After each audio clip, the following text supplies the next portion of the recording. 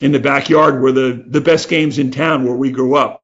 At that time, I was a little too young to play, and that used to make me mad because I thought I was good enough. But we'd always pick up a kid in the neighborhood, and the games never ended because we'd always get into fights. And then my father would come out with a shovel or a rake or a baseball bat or something, and he'd break it up, and everybody would scatter. And I can still recall whoever the extra kid was, either a neighbor or one of our friends, they'd always say, "Mr. T, you can't hit me. I'm not your son." He says, "That's not true. As long as you're on my property, you're one of my kids." And he'd hit him too. So that's how it worked in the Tripucka family.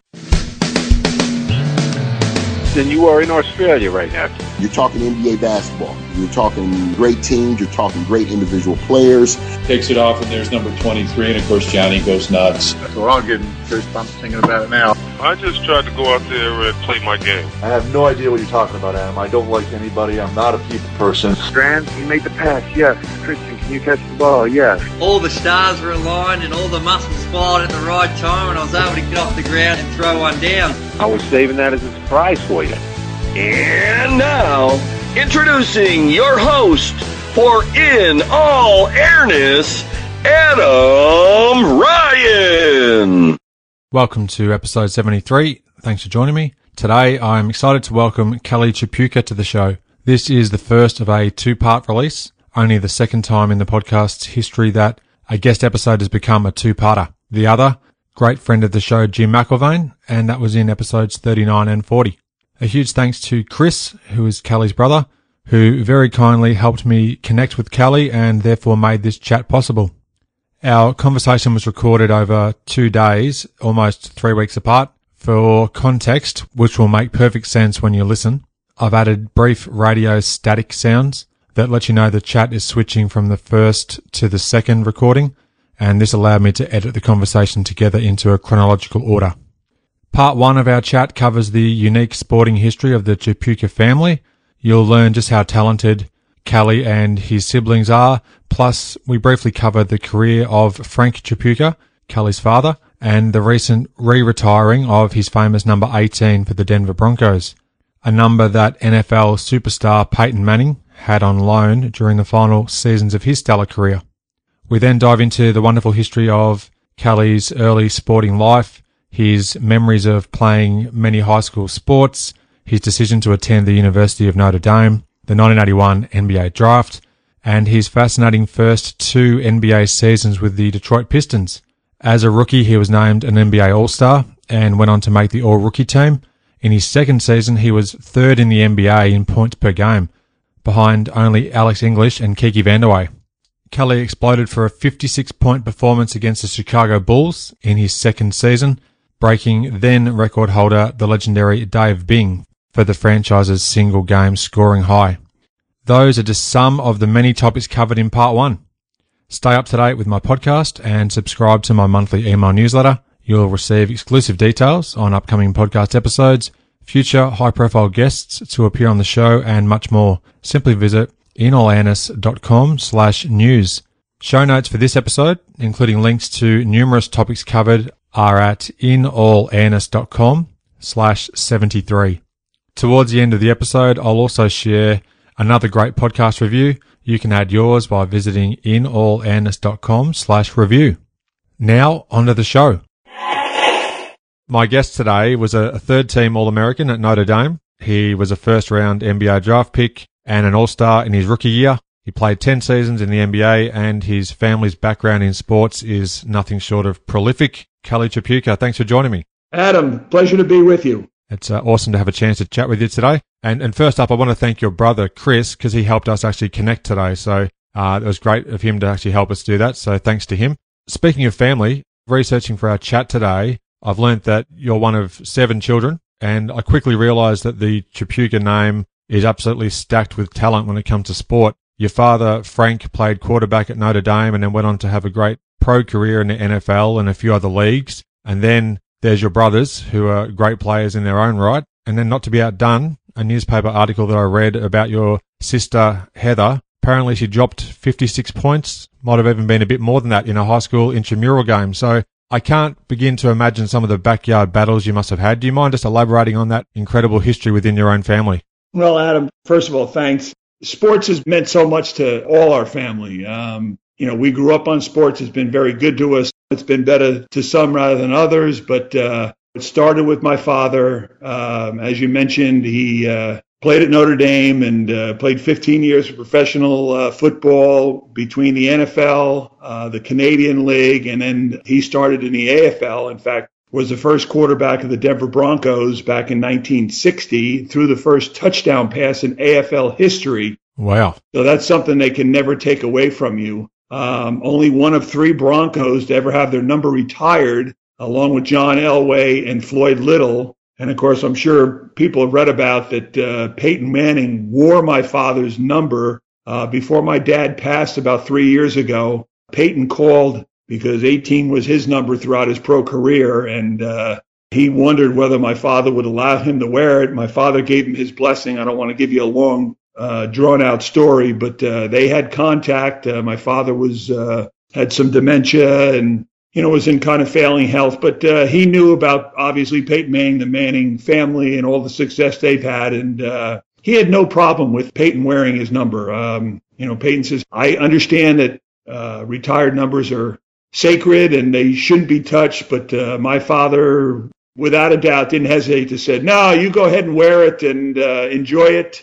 It was just kind of like on a borrowed basis because it was retired, but he gave his blessings, and one of the last things my father said to Peyton Manning was, wear it in good health and go out and win a Super Bowl. And guess what? They won a Super Bowl last year.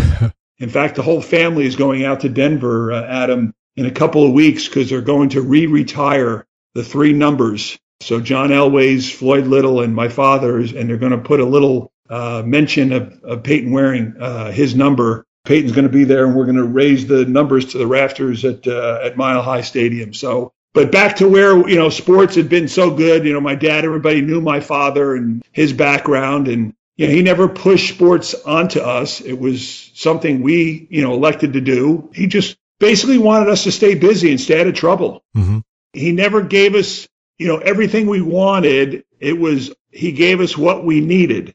I give a lot of credit to my older brother, Tracy, who was an All-American at Lafayette College and was drafted by the New York Knicks. Ended up, back when they had the great teams with Walt Frazier and DeBusschere and Bradley and Willis Reed and those guys.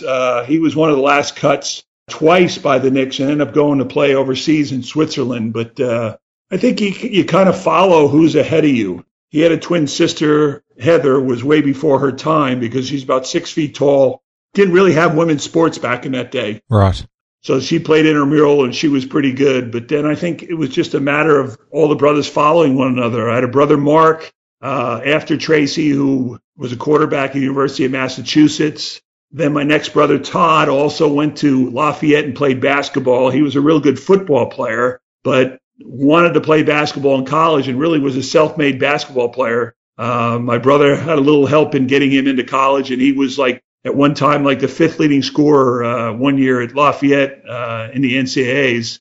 And then my next brother, TK, who's 2 years older than me, was a basketball player at 6'9", went to Fordham University. Mm-hmm. And then myself, and I had a younger brother, Chris, who you mentioned earlier, and he played football up at Boston College. So, we kind of followed one another. My parents, God bless them, they must have saw more games than anybody humanly possible, trying to get to college games and then high school games, and they saw 3 or 4 games a week. And you got to remember, we all played different sports as well. It wasn't just one sport. It was always emphasized to play different sports because you learn different things that help you in different sports. And, you have different teammates. Sometimes you have the same teammates. So, my father always said, if you're going to do something, do it right. We used to practice and, pickup games and things like that. As you mentioned a little bit before, were in the backyard were the best games in town where we grew up. At that time, I was a little too young to play, and that used to make me mad because I thought I was good enough. But we'd always pick up a kid in the neighborhood, and the games never ended because we'd always get into fights. And then my father would come out with a shovel or a rake or a baseball bat or something, and he'd break it up, and everybody would scatter. And I can still recall whoever the extra kid was, either a neighbor or one of our friends, they'd always say, Mr. T, you can't hit me. I'm not your son. He says, that's not true. As long as you're on my property, you're one of my kids. And he'd hit him too. So that's how it worked in the Tripucka family. It was a great place to grow up. We grew up in Bloomfield, New Jersey. And the biggest thing we ever did, we had a great high school tradition for basketball. And we had a guy that named George Cella, C-E-L-L-A. And he was legendary in the state of New Jersey. Won over 500 games. He was like the John Wooden of high school where we were.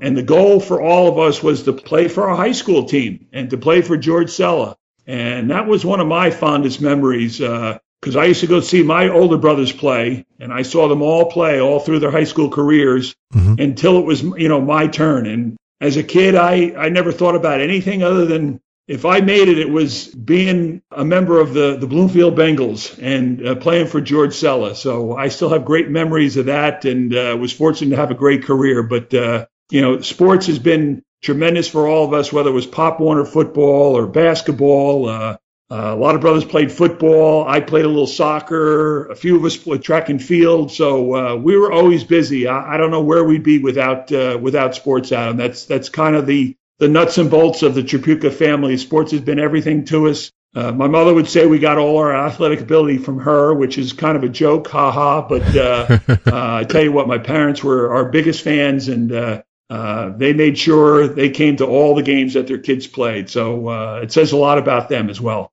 It sure does. And yeah, it just sounds like an incredible background growing up surrounded by all that and having such a tight-knit family unit as well. I read that you spent a few summers playing with your brothers in the Jersey City Collegiate League. You could almost field a starting lineup yourself just with Tripuckas by the sounds of things. How was your memory of some of those games that you actually played alongside your brothers? Maybe the most fond memories I have. I don't want to make a drastic comparison, but that's right up there with playing in the NBA. These leagues that were started at that time. Bob Hurley, the great high school basketball coach, was responsible for that when I was in college. And he had an outdoor league where he bought actual indoor baskets outside the Pershing Field in Jersey City. So you had glass backboards. And at that time, that was unheard of. That was something new.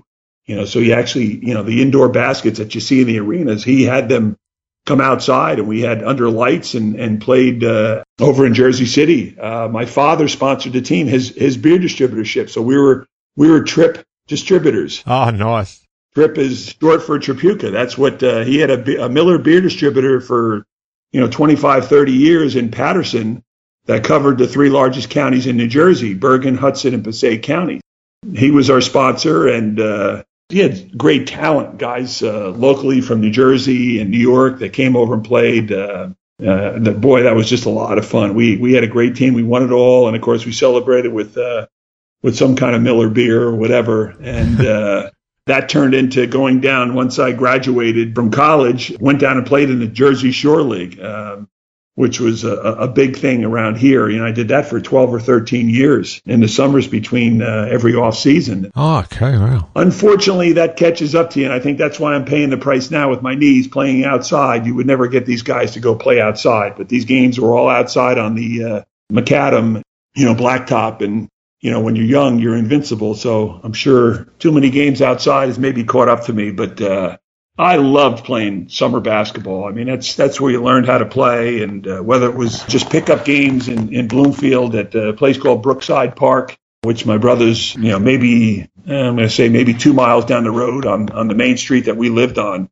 You'd go down there in spring and summer from May to August, 4 or 5 nights a week. You have 50 guys down there. Wow. And some great talent, and you better win because, if you lost, it took you a while to get back into a game because there were so many guys in line. So unless they were a guy short, winner stays on and next group goes on. We went down there, and I was actually one of the afterthoughts early on because my brothers would go down there and they would tell me I was too young. And then that's kind of where I made my mark when I was about in 8th or 9th grade.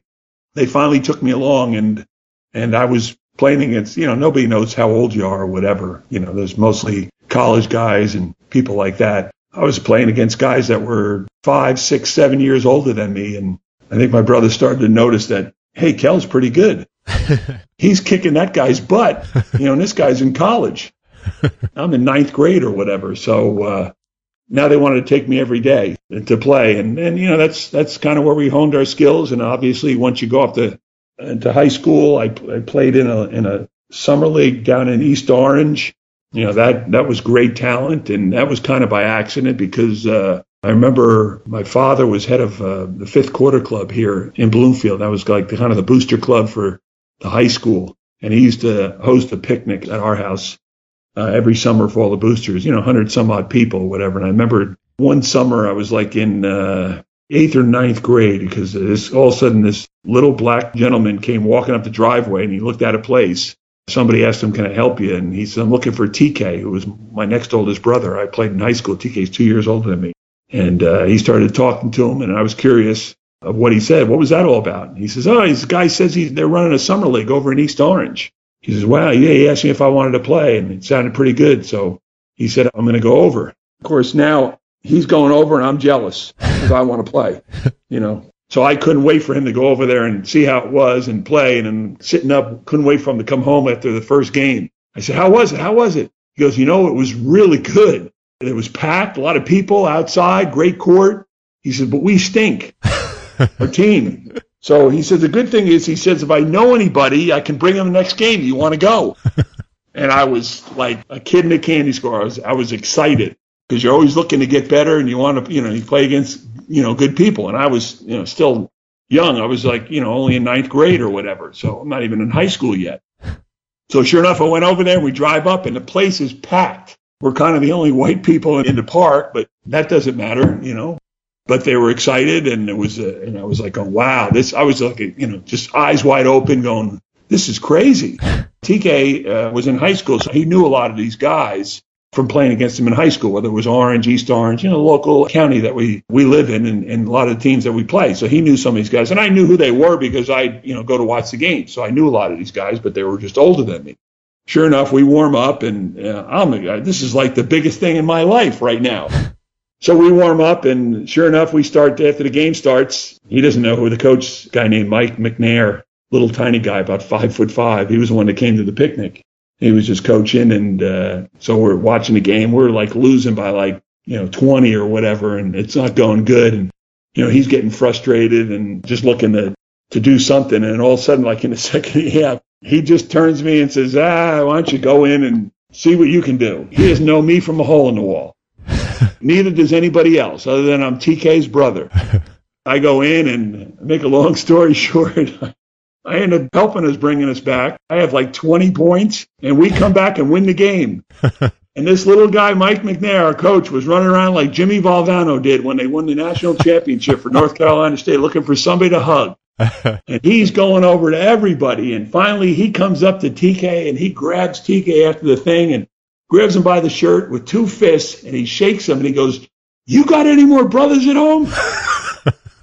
So, well, from that point on, Adam, I was like big you-know-what in East Orange. The next game, I got kids that are saving, for TK and I, saving us a parking spot.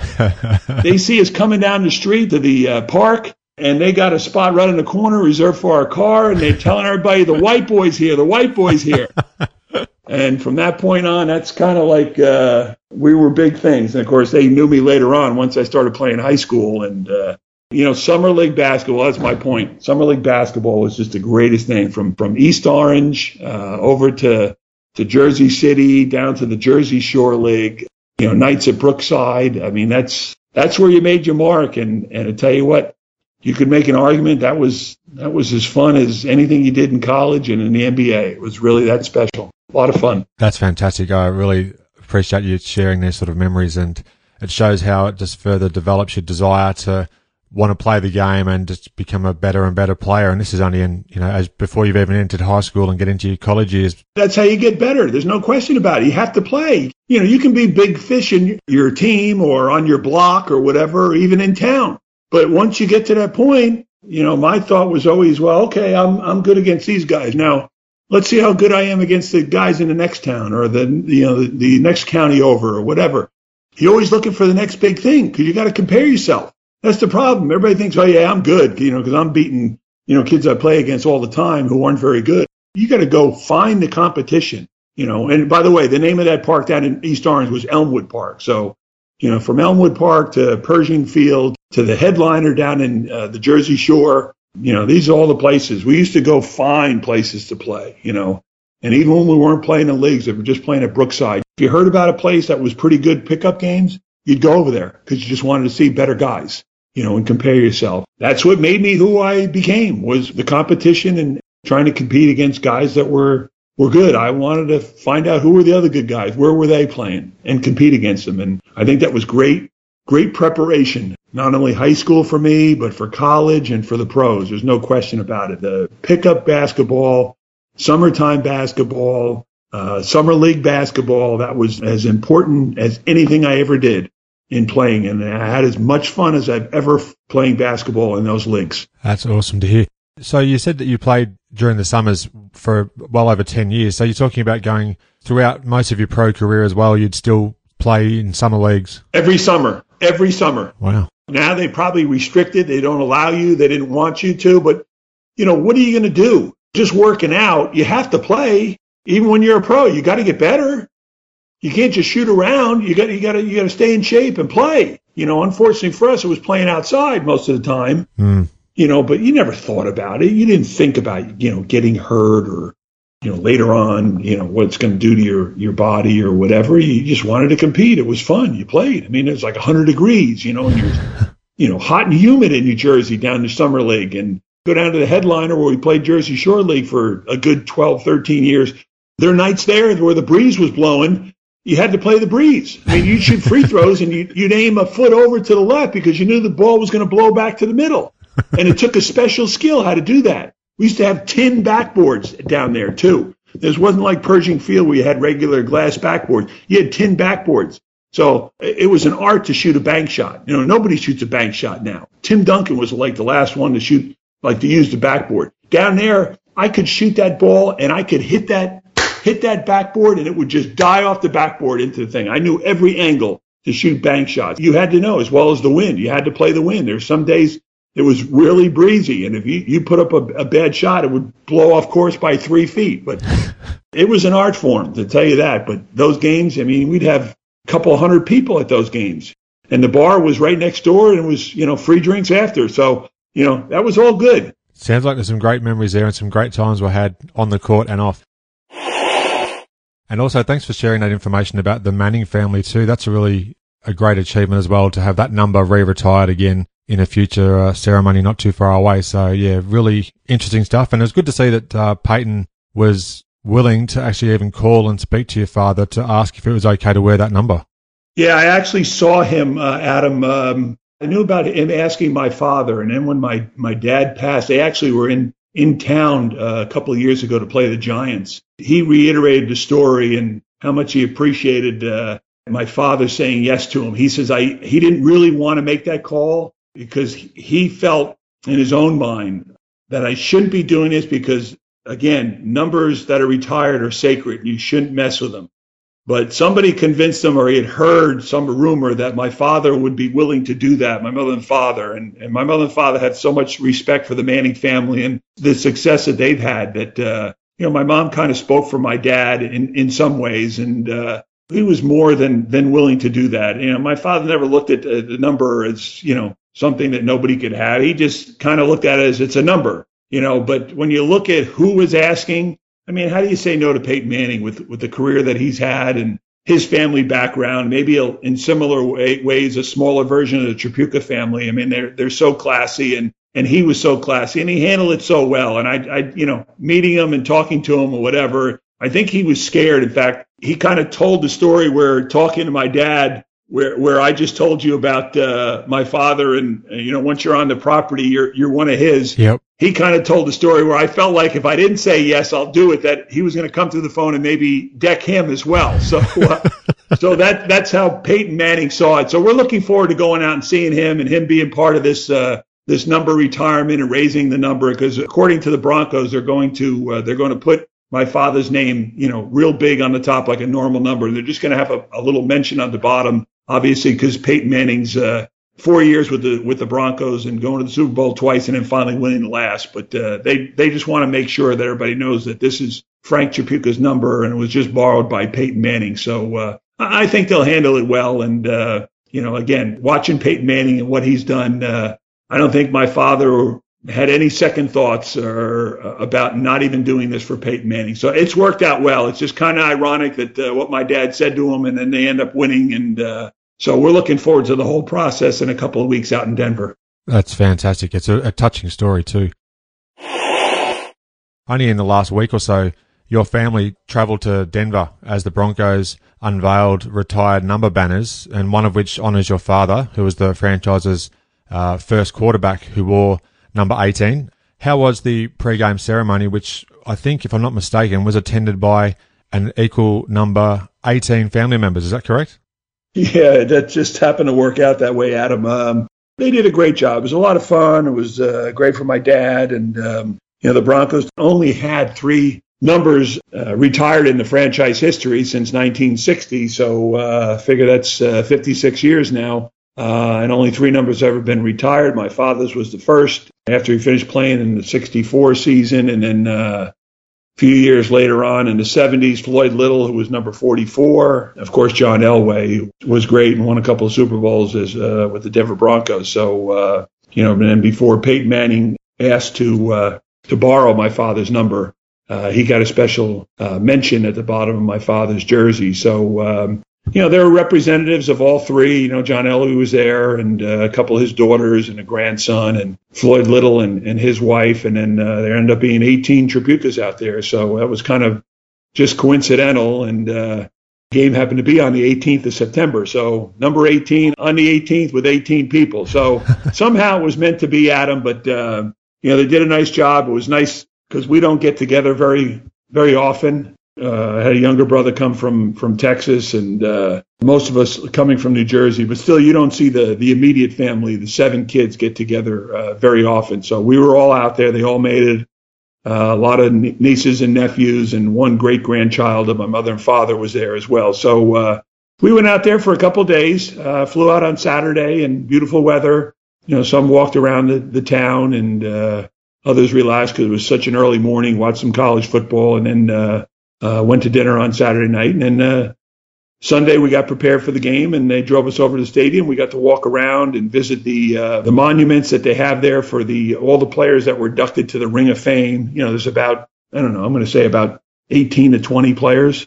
So they have these 6-foot tall, I guess you would call them statues, but they're not really statues. They're like wooden beams, and they have the 3D faces of the former players, obviously, including my father. They have a special area there that you can walk up and stand next to the statues. And so we took some pictures there, and it's right in the front of the stadium. So we hadn't seen that. So we took a lot of pictures there and walked around the stadium, saw all the people tailgating and things like that. And then we finally went in and met the personnel from the Broncos. They took us in the stadium, and we stood on the field for a while watching warm-ups and preparing for the ceremony, which was done before the game. And it was very well done. Once, it got close to game time, they put us out 3 sections, the Tripuckas and then the Littles and then the Elways, right in the end zone. They introduced and showed little highlights of each player and what they meant to the franchise. And then one by one up in the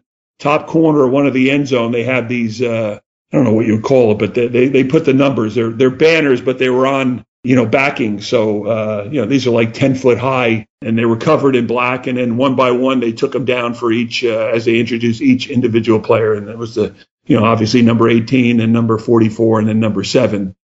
Did the national anthem. They had to fly over. That was cool. And then we went up into a box and we watched the game. It was a great game. They beat the Colts, and we walked around after the game and went into the Broncos store, where you can buy T-shirts and things like that, and met some people, and people come up and talk to you and want to know who you are and whatever. So that was fun, and then we flew home on Monday. So it was a very well done ceremony. We had a lot of fun. We were glad we went, and it worked out great, and the weather was beautiful. Yeah, I was going to say the couple of great photos that your brother Chris shared that have turned up on a few websites, and I'll include those photos in the show notes of this episode as well. There's one where you've got the 7 children in the family, yeah, as you mentioned, standing next to the statue or the bust or whatever you might call it. Yeah, that was good, right. Fantastic. And then there's a great photo of you guys right near the actual field itself with the crowd in the background. It looked like a stunning day, so great memories. So I'll share those in the show notes.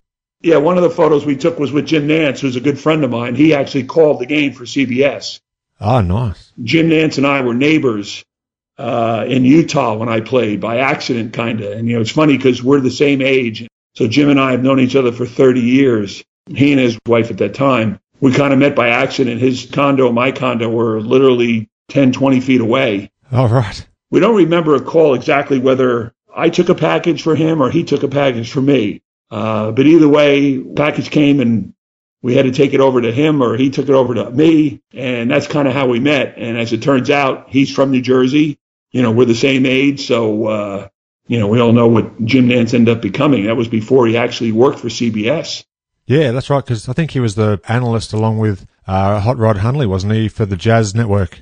Right. He did some stuff for the Jazz at the time. He was doing some local news and things like that. And he had told us at the time that CBS was looking for a new head anchor, call it whatever, the voice of CBS. Yep. And somebody had sent in his resume, and he was like one of 5 guys, probably the least known of all the 5 that were up for the job. Wow. And as it turns out, long story short, he ends up getting the job, and he's been there since. So, but anyways, Jim's from down in Marlboro. He went to Marlboro High School, which is down in Colts Neck, not even an hour from here, 45 minutes or so. So, he played basketball in high school and golf, and ended up going to University of Houston, and he was roommates with Fred Couples and a couple other, Blaine McAllister, who was a PGA professional. So, but Jim and I became very, very good friends, being the same age and being from New Jersey or whatever. So he was doing the game on Sunday, and he came down to the field before the game, took some pictures with us. So, oh, fantastic. With the whole family. So he knows most of my family, and it was great. Somebody said I haven't seen it yet because I haven't had time to watch the replay of the game, but I guess he gave a mention to what transpired during the third or fourth quarter. He gave a shout out to my dad and the rest of the family. So it was all good. We had a great time. Oh, that's fantastic. And some great memories, no doubt, as well. And he's obviously one of the all-time greats, and teamed up with Billy Packer for who knows how long doing the NCAA. Jim's still been doing that. He still does NCAA. He does, obviously the NFL football, and everybody knows him for the NCAA finals and things like that. So, and I knew Billy Packer, and was another guy that I knew very well. So, and Billy used to do the games with Dick Enberg and Al McGuire when I was in college. Oh, okay. There you go. Yeah, that was the threesome they used to all call the national games. Al McGuire, Billy Packer, and Dick Enberg would do the games. So, and then Jim got involved, and, now he's NFL and NCAA basketball. And so the fact that became very good friends with not only Billy Packer, but with Jim Nance, and, that's now 30 years later. Now, you mentioned Bloomfield High School. Not only did you excel in basketball, but as I briefly mentioned before we started recording, in high school as well, you were an all-state soccer player, and you set some school records in high jump, javelin, and the shot put. So you're multi-talented, to say the least. I believe in your senior season there, you averaged about 36 points a game, and then you got to the state semi-finals and scored 52. So incredible stuff. Did you actually have any time to study? You don't play either with George Seller or my parents. If you're not up in the classroom, you're not going to be up on the basketball court. Yeah, you had to put in the work at any level. You still have to do it. If you want to play, you got to put in the time in the classroom as well. But I was fortunate that I had a lot of good teachers, and I wasn't the a 4.0 straight A student, but I did pretty well in the classroom and did enough that you stay on top of things and get yourself into a good college. But high school for me was a great time of my life, because that's when you start getting some freedoms, and you start doing some other things. Like I said, I played soccer, and that kind of came about by accident. Ended up becoming an all-state soccer player, had scholarship offers to go play soccer. Wow. Used to play baseball and loved baseball, but a couple of my brothers were track and field guys, and I kind of fell in love with that and was kind of self-taught in the javelin and high jump. Never high jumped before in my life. I jumped like 6'4" my sophomore year, and then like 6'7" my junior year. So I was kind of on my way to about a 7-foot high jumper, but I had some tendonitis in my knees my senior year, probably from too much basketball or whatever, so I couldn't high jump my senior year. I was really good at the javelin. And people, don't know much about the javelin unless you really throw it. It's not like throwing a baseball. There's technique to it. And I was the Eastern States champion my senior year through like 217 feet and had scholarship offers to go do that. And it was always funny because when, I was getting recruited in basketball by my sophomore year, I scored 1,000 points my senior year alone, which was only done once or twice in state history. And as you mentioned, I averaged 36 points a game. But that didn't mean anything because you mentioned that semifinal loss in the States. We lost by 2 points to North Bergen High School. And I had, I think, 54. You might have said 52. I think it was 54, but wow. Who's counting? But I still regret that to this day because my whole goal was to win another state championship for George Sella. And I feel like I failed in that regard. It still stings. I'll never forget that. But, so I was getting recruited at an early age, and then these other schools started being interested in myself for soccer and track and field. And some of the coaches would say, hey, to my specific coach in high school, we want to offer Kelly a scholarship. And the soccer coach would say, no, he's going to play basketball. The track coach at the college would say, what's he doing that for? He says, well, he's pretty good in basketball. And the guy would say, well, he can't be any better at basketball than he is at soccer. The guy had no idea. And the same thing happened with track. A couple of schools were going to let me do both. All right. I had schools that said, hey, you can play soccer and basketball if you want, or you can play track and basketball. But I wasn't doing that. And that was just all for fun to try to see what I could do. My track coach wanted me to be a decathlete, because I threw the javelin, I threw the discus, I threw the shot put. I could long jump, I could high jump. The only thing I never tried was the pole vault, and I would assume the hurdles were not easy as well. So those are the only things, but I didn't have enough time for that. And in between track practice and soccer practice, I'm still, out in the backyard playing basketball and working on my game because I knew that hopefully that I would have an opportunity to play at the next level. And I think I made the right choice. Yeah, I think you did, but just some great opportunities there that you've had along the way as well. So it just shows how great of an athlete you were. And of course, you had to make sure the study was up to date and you kept your grades up as well. Always. Courtesy of the Sports Illustrated Vault, which is an excellent resource online, I was intrigued to read about a July 1977 tournament that you took part in. It was an AAU youth tournament, and the article focused mostly on games that were played in Florida. I don't know if it was rotating to other cities as well, but players who took part included Albert King and Irvin Johnson, no less. In two of those games, you apparently knocked down 30 and then 41 points. Do you remember the tournament I'm talking about, and what comes to mind when I mention that time? I'll tell you, I'll give you two answers to that. I certainly remember the time. I don't remember the specific games. I wouldn't be surprised if I had those. That was the National AAU tournament. Back in the day, unlike today, Adam, where AAU is like all year round, they play 100 some odd games. Mm-hmm. I'm not a big fan of it because I think it's kind of ruined the game of basketball at every level. These kids are not learning the fundamentals of the game because when we played AAU, it was like a month.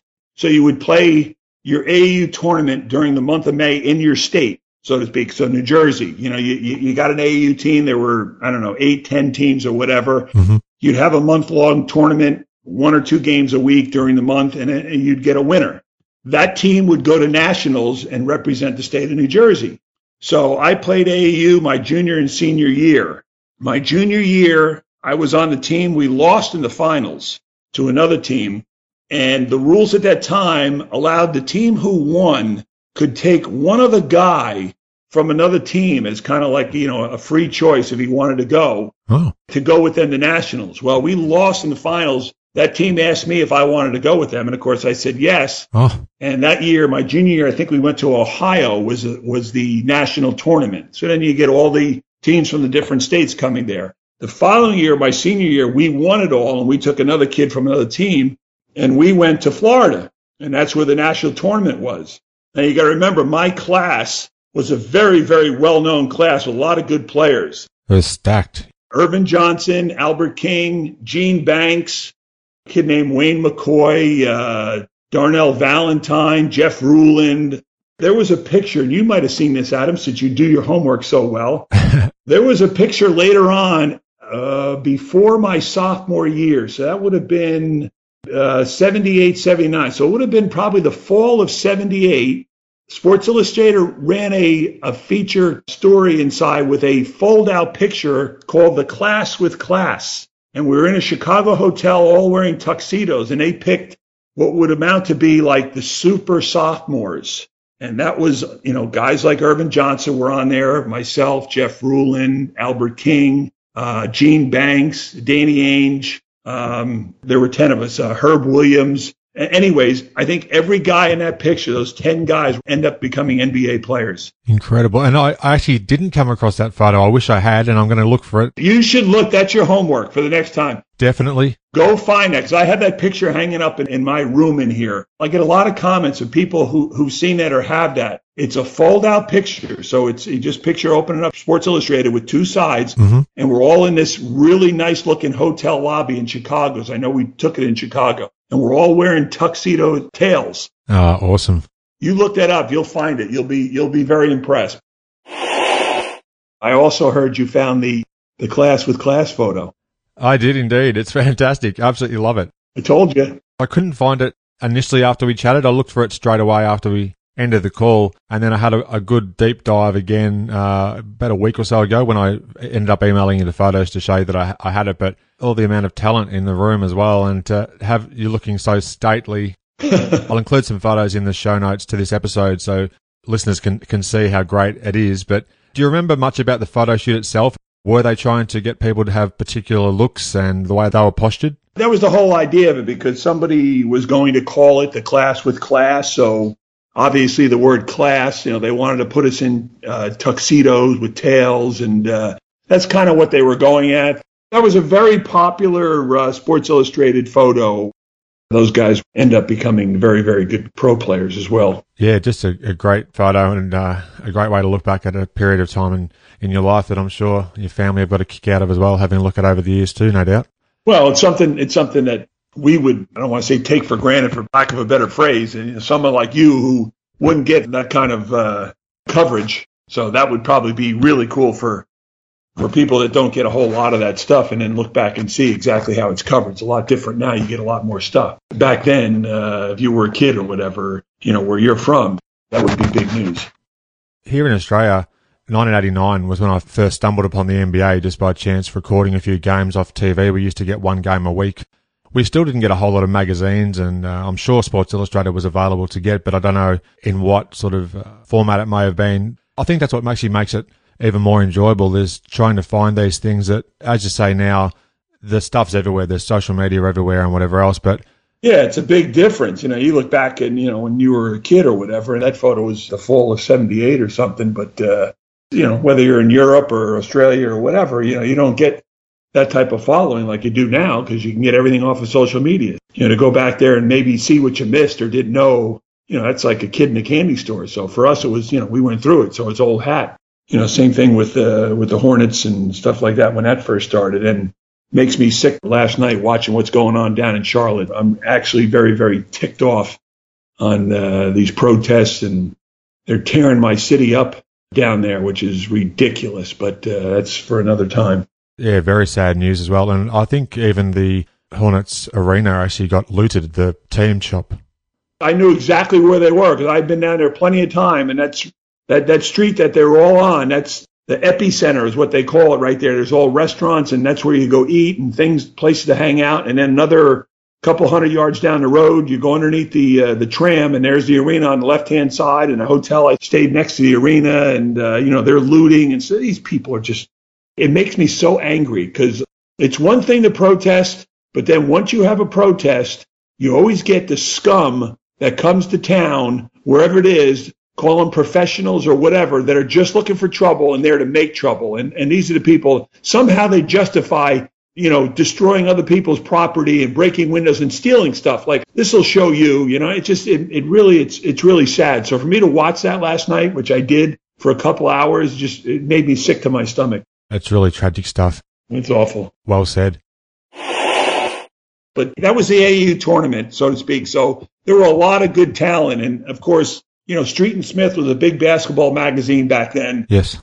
covered all the high school players or whatever. So, guys like Irvin and Albert King and Gene Banks were kind of like the three big names, maybe a couple of the guys, from our class. They got the most publicity. So to go down and play in that tournament with those guys or whatever gave you the first taste of playing against some nationally known guys. And, of course, I was fortunate to play in some of those high school all-star games. The McDonald's wasn't, I think it came the year after that. But I played in like the Derby Classic, and the Dapper Dan was a big high school all-star game in Pittsburgh, and those guys all played in it. So it's a lot different now. Again, going back to AAU, there's 100 some odd games. These kids become immune to losing. You know what I mean? When you play that many games, it's like, and I don't like that because, they lose a game and they're numb because they know in 10 minutes there's another game. And then the coach throws the ball out and they're not learning how to set screens or move without the ball or come off a screen or one dribble jump shot. It's all, up and down, 3-pointers. You get the ball off the rebound and then you shoot it. And unfortunately, in my opinion, that type of game has slowly crept from AAU into the high school, into college, and now into the NBA. It's not as much team ball as it used to be. These kids are very individually talented, but I don't think fundamentally it helps their game, and I don't think the teams are not nearly as good as when I was fortunate to play, particularly in the NBA in the 80s. That's my opinion. You make an excellent point, and it's all about, it seems to be all about the highlight reels these days and getting clips on YouTube so that you can get recognized and move up again and again to other levels. That's the evil of ESPN and the phone and Twitter and all this other stuff that we didn't have back in the day. I'll stand by to the day I die, and hopefully that's a long time away, that, the 80s were as good as the NBA has ever been. Yep. So when you look at the talent and the guys I played with and the teams, and, we didn't have these weakling teams, that they have now. So, and hey, I'm not going to take anything away from, there's some great individual players, whether it's LeBron or Steph or Kevin Durant or whatever.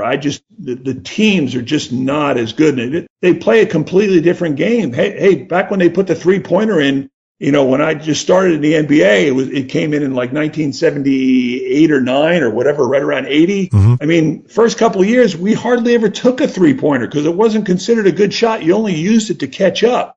Now you see it, that's all they take is 3-pointers. So nobody really has the mid-range game. And a lot of these kids, particularly in college, where the 3-pointer is short, they have no business taking 3-pointers. But, there's a lot of things I don't like about the game. But at the same time, it's a different era. So, to each his own. It's just one guy's opinion, but it's certainly not the same. I agree wholeheartedly there. So for what that's worth, I'll also need to track down that photo now that you've talked about, the fold-out photo from Sports Illustrated. You better. Can't wait to find that because I'm livid I didn't find it before we chatted today, because I'm sure it'd be an awesome one to look at and see some of the people in the photo. Now, I'm sure that your college recruiting process was unique given your dad's links to Notre Dame, but do you mind just briefly chatting about what schools were closest to having you sign on the dotted line before you committed to Digger Phelps and the Fighting Irish? Yeah, no problem. That was easy, actually, because, the whole recruiting process, I didn't really care for a whole lot. Mm-hmm. Again, it goes back to being busy, playing 3 sports, trying to fit in the opportunity to go visit some of these colleges. I mean, I was certainly thankful, and I had my choice of pretty much any college or university in the country. At that time, you go back to like UCLA with John Wooden, and, he was kind of finishing up there. And, I grew up watching those great teams that he had. What kid wouldn't want to go to UCLA? But at that time, for me, I was trying to continue to play my different sports, and you were allowed, I think, 6 visits at that time as part of the NCAA rules. I ended up only going to 4 different places because I just either couldn't find the time, and I really wanted to narrow this down because, you get all your kid, you think it's cool that you get all these letters, and, they come to the basketball office or they come to your home and you got, stacks and boxes and, just thousands of letters. Yeah. And after a while, they're just sending you something every day. And I didn't really want to get involved in all this. I thought, well, let's try to narrow this down as quickly as possible. So for me, it ended up coming down. I ended up taking 2 visits in the fall of and this is another thing that's changed a lot. I didn't visit any place until the fall of my senior year, and I took 2 in the spring. So I didn't decide where I was going, I think, until April of my senior year. These kids are committing now as sophomores. They got to change those rules with the NCAA. I just don't. They need to keep these people out and let these kids just play and not let them get full of themselves that early. They get distracted. I mean, to be recruiting kids as 8th graders and 9th graders and 10th graders, I don't think they should be allowed to come to the schools and contact the kids until the start of their junior year. When September 1 of their junior year, okay, now you can start sending them letters, talking to them, calling them or whatever. But these kids that are 12, 13, 14, it's too early. But I ended up taking a visit I went to Notre Dame, and I went out there for a football game, which is what you have to go to. Yep. That's a must. So I was definitely going out there for a football weekend and visit, which I did. And I also went to Duke, and that was pre-Mike Krzyzewski. Bill Foster was the coach then. And really enjoyed that. And I think I also went to South Carolina, was coached by the legendary Frank McGuire. And I went there because he had a great connection. He's a New York guy, so he had a lot of guys from New York area, New York, New Jersey, where I'm from. And he ran a great program. So I went there, really wasn't leaning to there, but I was curious. And Columbia, South Carolina is a very nice place. And I went to the University of Maryland, which was coached by Lefty Driesell. So, I thought the visits were all kind of the same. Obviously, nothing's like a Notre Dame football weekend. At that time, growing up in my family with my father, went to Notre Dame. His best friend and business partner was Angelo Bertelli, who was the Heisman Trophy winner in 1943. Okay, wow. We knew him as Uncle Bert. So everybody just assumed I was going to Notre Dame, because of my father, which really is not true. As my father would have said, I went there, but I'm not going back. It's where you want to go. You're going to do the 4 years. You got to go where you want to go. You don't go where I went because I went there. Even though a lot of people still talked about, oh, you're going to Notre Dame. You're always going to Notre Dame. You know what? I almost went to Maryland. That was probably my second choice because Lefty Driesell was a really good recruiter, a really nice guy. They ran a great program. It was very hard to say no to him. Duke probably would have been my third choice. Very nice campus, a lot like Notre Dame's campus. But for the reasons I went to Notre Dame was at that time, they were an up-and-coming team. They were starting to get nationally known. It wasn't just everybody knew about the football program. What's not to know about the football program? So they were starting to make some waves in the basketball world. They had a guy named Austin Carr, played for them back in the early 70s. He kind of put them on the map, was a great player. Then they had John Shoemate, Gary Brokaw, Adrian Dantley were a few years before me, and that's when they broke UCLA's 88-game win streak. So I think they kind of put them on the map. And then a couple of years before I got there, they were playing some good basketball. And Notre Dame was an independent at the time, which was kind of strange because now it's like just the opposite. All kids want to be part of, a conference, and whether it's the Big East or the ACC or the Pac-12 or whatever. At that time, Notre Dame was an independent, and I thought that was a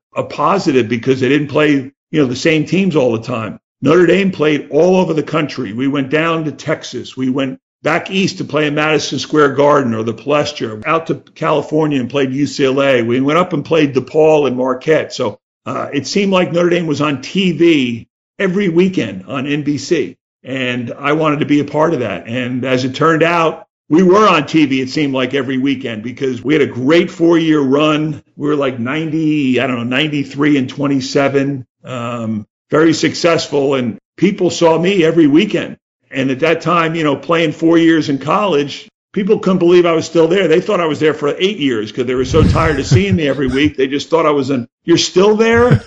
So that was probably the main reason, Adam, that I went to Notre Dame was it was the right time for the basketball and the opportunity to play on TV and play at a national schedule, play all over the country. And we played anybody. We weren't afraid to play anybody. And I don't have any regrets about the decision. South Bend winters are horrible. It's cold. It snows. I would have liked to have gone someplace warmer. But as far as my career and, where I went, and a great education and a national following. If it wasn't on the map before I went, or if it was close, we put them over the top because we had it was the toughest place to play, and we went to a Final Four. Probably should have went to more than one, but we were a top 10 team all 4 years that I was at Notre Dame. So that ended up being the reason why I went there, and I don't have any regrets about that. You had a super run those 4 years, really. You made the tournament, as you said, each season you were there. And I just want to go through a quick roll call of some of the great players that you were teammates with as well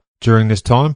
Bill Laimbeer for 2 seasons, Orlando Woolridge all 4 years, Bill Hanslick for 3, and then Johnny Paxson for 2. So I don't even know where to begin, but do you mind just sort of reminiscing a little bit about playing with these guys who all went on to have great careers in the NBA as well? Well, I mean, I was fortunate that my graduating class, the guys that we brought in when I was a freshman, I was probably the most known of the 5 guys, but we were a very good class. I mean, Orlando Woolridge was not a nationally known guy. He was kind of raw, certainly turned into a great player. God rest his soul. He passed away a few years ago, way too soon. But he ended up becoming a longtime NBA player and did very well. Tracy Jackson was a very well-known kid out of Silver Springs, Maryland, down by where DeMatha High School, a very well-known high school in the D.C. area. He was a great player, played in the NBA as well. Yep. A kid named Stan Wilcox, who's now the athletic director of Florida State, was out of New York, and he was part of our class. And then a big, tall Mexican, Gilberto Salinas, 7 foot, about 110 pounds he looked like. He was the tallest person I'd ever seen. I mean, he was a tall drink of water, but he was my roommate my freshman year and a real nice kid. Didn't play a whole lot, but that class was one of the, even maybe the most successful, if not one of the most successful classes at Notre Dame history. And, when you look back at my 4 years, Adam, we had like 11 guys that I played with end up going to the NBA. I mean, you mentioned some of them, but I can go back. When I was a freshman, 2 of the seniors were a kid named Dave Batten and a kid named Duck Williams. They were both captains. They both played in the NBA for a couple of years. Didn't have long careers, but they were good players. And you mentioned Bill Laimbeer. Also, another kid in that class was Bruce Flowers. He played in the NBA as well, along with Laimbeer, who had a great career. Then Bill Hanslick was the year above me. Another kid who I thought was going to be an NBA player but didn't quite make it, Rich Branning, a kid out of California, who we probably would have thought would have been a sure thing at the time, but he was one of the last cuts of the Indiana Pacers, never made it to the NBA, but he was a real good player. And in my class, obviously, Orlando Woolridge played a long time. Tracy Jackson played in the NBA for a few years, myself. And then behind me, a couple of years after, John Paxson, long career with the Bulls. A kid named Joe Klein played a long time in the NBA, played 1 year at Notre Dame and transferred because his father did not like Digger. He was a big, tall, redheaded kid from Slater, Missouri, about 6'11". And then a kid named Tom Sluby played a cup of coffee with the NBA as well. So, I mean, there's like 11 guys in that group during my 4 years. So that says a lot about the program that Notre Dame had. And it was a very, very talented group and probably should have been, I swear by, we should have been more successful than we were, even though we were very successful. I think sometimes having that many kids and that much talent, Digger didn't know what to do with it and tried to satisfy too many people rather than sticking with 5 or 6, 7 rotation. We used to say there was always a chair near the scorer's table of somebody going in and out. And I think that kind of frustrated a lot of people. But, hey, we had great teammates. We all enjoy ourselves. We would have liked to have been a little more successful and go back to the Final Four. But I think there's nothing you can take away from the success that at least that I had for my 4 years, because it was at the top. It was a stellar run for sure. I'd just like to touch on one game from the college run there before we just chat about the NBA. But you mentioned the Final Four there. You went up against Sid Moncrief and his Arkansas Razorbacks. What did you sort of make of the game at the time, looking back, and the opportunity to possibly get to that championship game that just fell short? I regret that it happened so soon. Maybe regret's a strong word. You come out of high school, and then less than a year later, you're at the Final Four. I mean, I was fortunate and a very confident, player at that time. So, I went to Notre Dame. I wanted to play. Freshmen could play back then.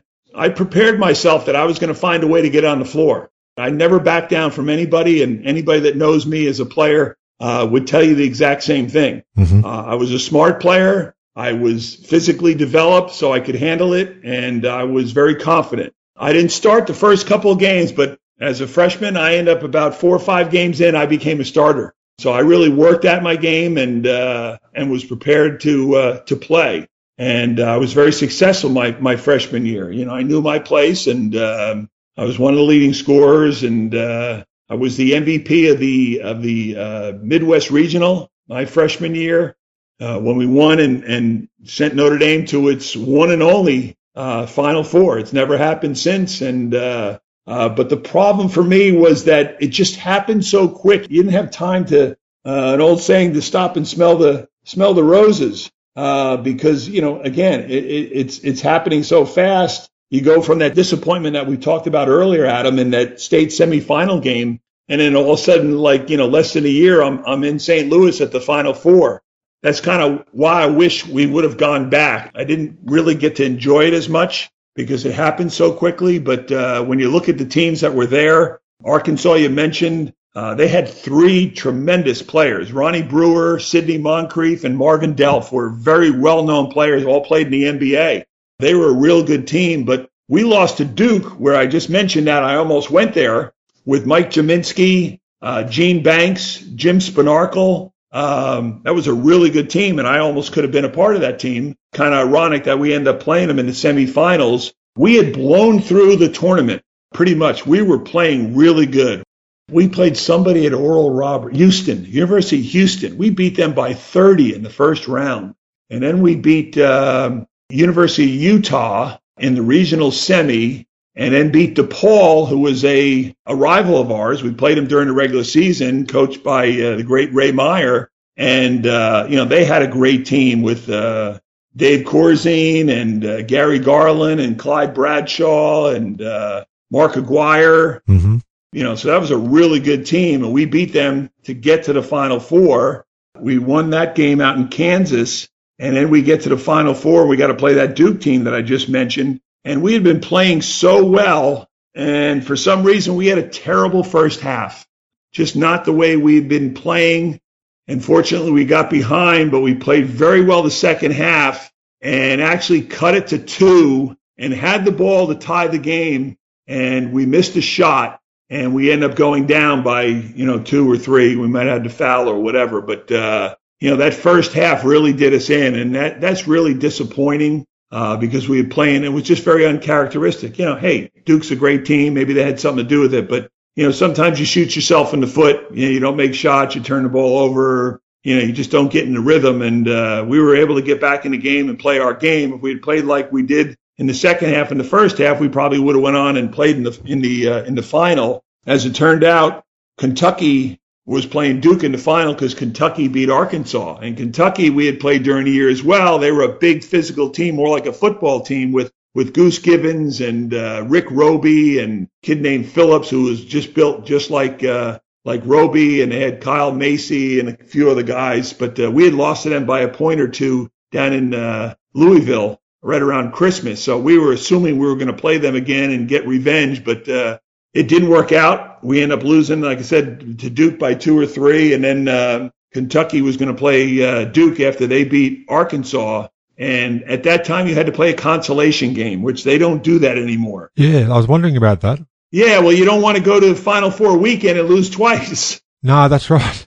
That's why they don't do that anymore. But at that time, we had to turn around and play on Monday night before the final game between Duke and Kentucky. We had to play Sidney Moncrief and Marvin Delph and Ron Brewer in a consolation game. And as it turns out, game's tied, and it's really a hard game to get up for because, you know, what are you playing for? The only thing you're playing for is you don't want to lose 2 games. Well, they come down, and Ronnie Brewer hits like a 30-footer at the buzzer. So we go to the Final Four in 1978, and we lose 2 games by a total of 4 or 5 points. You go 0-2, and you go, and I mean, that's really disappointing. It's tough, very tough. Yeah, I mean, you're just so close, and we could have easily been in the final game, and that was the game that Goose Gibbons went crazy against Duke and had like 40 points. But I think physically we were the better matchup for Kentucky because, one, we had played them, and Two, the size was very similar because we had big guys like Lambier and Batten and Flowers, to battle guys like Phillips and Roby and Goose Given. So I think everybody wanted that game, including us, but we didn't live up to our side of the bargain, and we end up losing 2 games, which is really hard to imagine when you think about it, over a weekend, having to go to Final Four and you get beat twice by a total of 4 or 5 points and you got nothing to show for it. But again, that was the times, and Kentucky ended up being champions, and Notre Dame has not gone back to the Final Four since. So I guess we're still kind of proud in that regard, and it's been a long time since then, but still we're the only team ever to make it there. Some great memories, but oh so close, I guess, and it's just maybe a what if. But my apologies, I got the teams mixed up. I was saying that you lost in the Final Four to Arkansas, but it was actually that consolation game you were talking about. So you lost the Final Four to Duke. Yeah, no worries. It's still a loss, Adam, either way. So we lost 1 and we lost 2, but they were both very close ball games, and it was a lot of fun. And I had my family there at that time, and they enjoyed the Checker Dome in St. Louis, and there were some funny stories there as well. I guess somebody had stolen my family's tickets from the hotel, a couple of them or somehow. And I remember hearing the story after the game that whoever stole them, they either sold them or those people came to the game. And, of course, they sat down in the seats. And then my family said, "What are you doing in these seats? Who gave those tickets?" So long story short, they end up coming and arresting these guys because they came to the game or something like that, and they stole the seats that were supposed to be my family's seats. So it's always something with the Trapucas, so it's not a surprise. The people that stole the tickets sort of gave it away by sitting in those seats next to other family members of yours? I don't know whether they end up selling them if they pleaded the fifth or said that they got them from somebody else, but I know they were taking back the question whether they solved it or not, but it made for a funny story, at least for the weekend. I found a great article, February 1980, I believe. You beat DePaul in double overtime. Yeah, we had a habit of doing that. Yeah. You guys had some great wins at home, particularly, and upsetting some massive teams, UCLA included. We beat like 7 number 1 teams during the course of my 4 years. Yeah, incredible. And I just found a great article yesterday about that game, and there's a classic photo. Actually, there's 2 photos in the one article. One of them shows yourself celebrating with the game ball, just a close-up of yourself, and then the other one's a shot where it's got Bill Hanslick. You are front and center as well, celebrating after the win as well. So it looks like it was chaotic scenes and bedlam.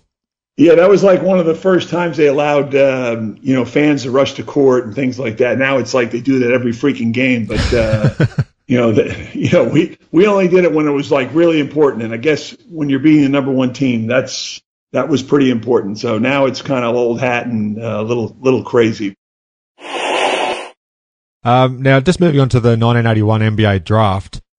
You were one of 9 future All-Stars, which is a great draft class, no doubt, and it was held in New York on June the 9th. You were picked up at number 12 overall by the Detroit Pistons. Now, when you entered the draft, what expectations did you have of where you may be headed? I didn't really know a lot. I mean, again, it's funny that because I've been a part of broadcasting and scouting in the NBA up until a couple of years ago for like 20 some odd years. Mm-hmm.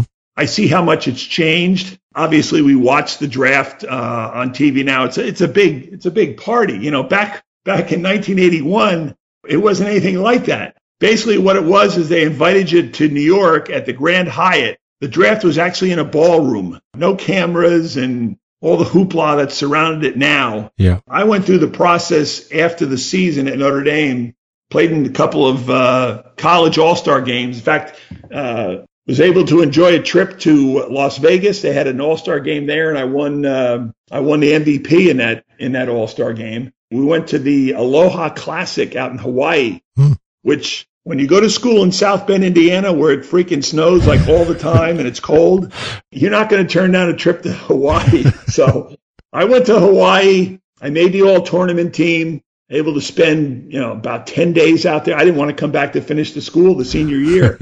My point being, I was very successful in the postseason. I also played in the Coaches All-Star Classic, which is at the Final Four, my senior year, which was in Philadelphia, and did well in that game. So I had set myself up pretty good between my senior year and the All-Star games, the postseason. So I was assuming I was going to be a pretty high pick.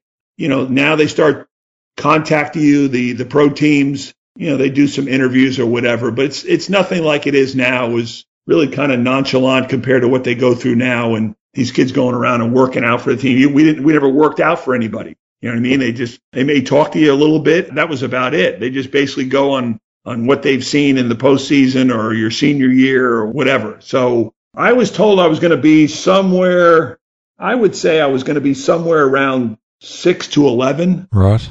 There were a couple teams I thought I might go to, but you're sitting in that room and you have no idea when you're going to go. I thought maybe Chicago, they were like at 7 or something at that time. I don't remember the exact order. The only thing I knew I wasn't going to go, but they end up lying to me, which is nothing new in the NBA. And my mom was there with me because they were a local team, the New Jersey Nets at that time, where they had 2 picks. Yeah, I was going to ask you about that, actually. They had 2 picks. The Pistons had 2 picks, and the Dallas Mavericks, I believe, had 2 picks. And I thought possibly maybe Dallas, their second pick, I forget where that was exactly, but the Nets picked 3rd and 10th, I believe. Exactly right.